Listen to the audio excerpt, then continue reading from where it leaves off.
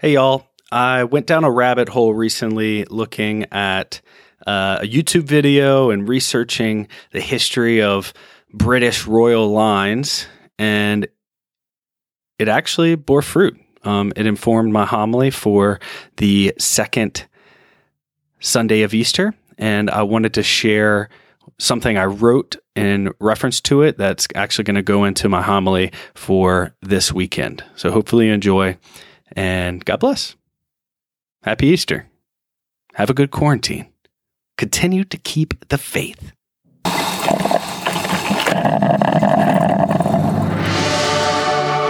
You're listening to Coffee Talk with Father Brad. I recently came across a fascinating story. It is about the research of a filmmaker named Tony Robinson and his claim that today's royal family is not really the royal family, and that the actual line actually leads to a man named Michael Hastings, who lives in a normal house on a normal street in the outback of Australia. I know, genealogies are not best described over audio media, but here is the claim laid out as simply as possible.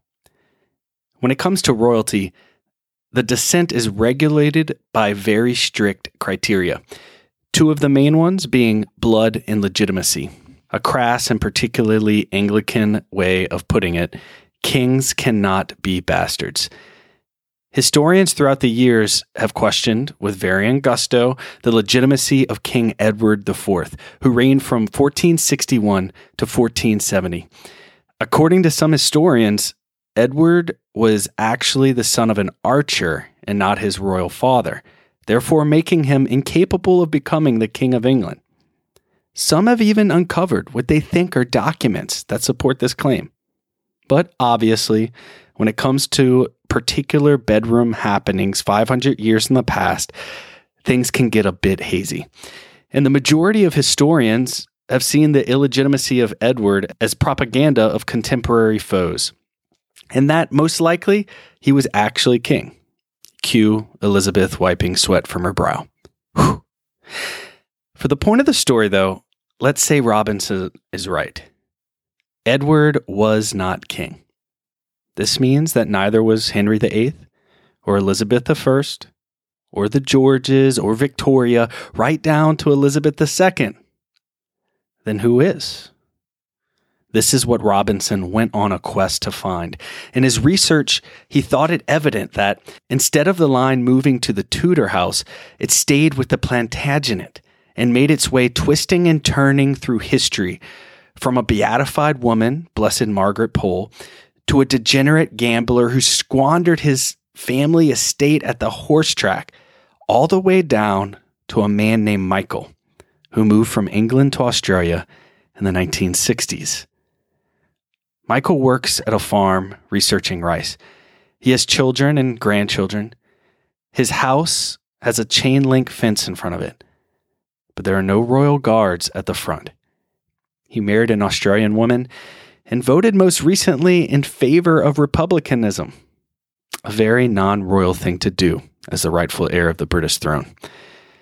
After gathering all of his claims and research, Robinson made his way to Australia, only telling Michael he had been researching his family line and wanted to include an interview with him in a documentary. Michael had no thought of what the conclusions were. He had never even thought of it himself. So, Tony laid out the tree, told the story, and looked at Michael in the face and said, "Michael, you're the rightful king of England." Michael laughed. He grinned. And while he thought it interesting, he just went on with his ordinary life. Is it true? I guess that depends on the love life of a queen in the 15th century. But it got me thinking, what does inheritance mean when it comes to the gospel? When it comes to the church? Jesus himself laid out the Christian idea of legitimacy. He asks, "Who is my mother and who are my brothers?" He then pointed to his disciples and finished, "Whoever does the will of my Father in heaven is my brother and sister and mother." One may look at Jesus' life and rightly say, "Look, he never married. He has no heir." The line stops with him. But Jesus did have a bloodline. But that line comes from his side and is passed through a chalice. The family of the church does not come through DNA. It passes through shared faith and love of Christ. In the history of kings, it is unlikely that an adopted son or daughter would inherit the throne. Yet, that is the only way we inherit the kingdom. We all are adopted, and it seems even more profound because our blood relations are not chosen, but an adopted son and daughter, they are. They are pointed at and called forth and placed within the home. We are chosen. What a great mystery, that whether you were born in privilege or squalor, whether you live in a castle or a shanty, you are most certainly a king, a queen. That is, if you take part in the chalice, in the blood of Christ, who calls you his own.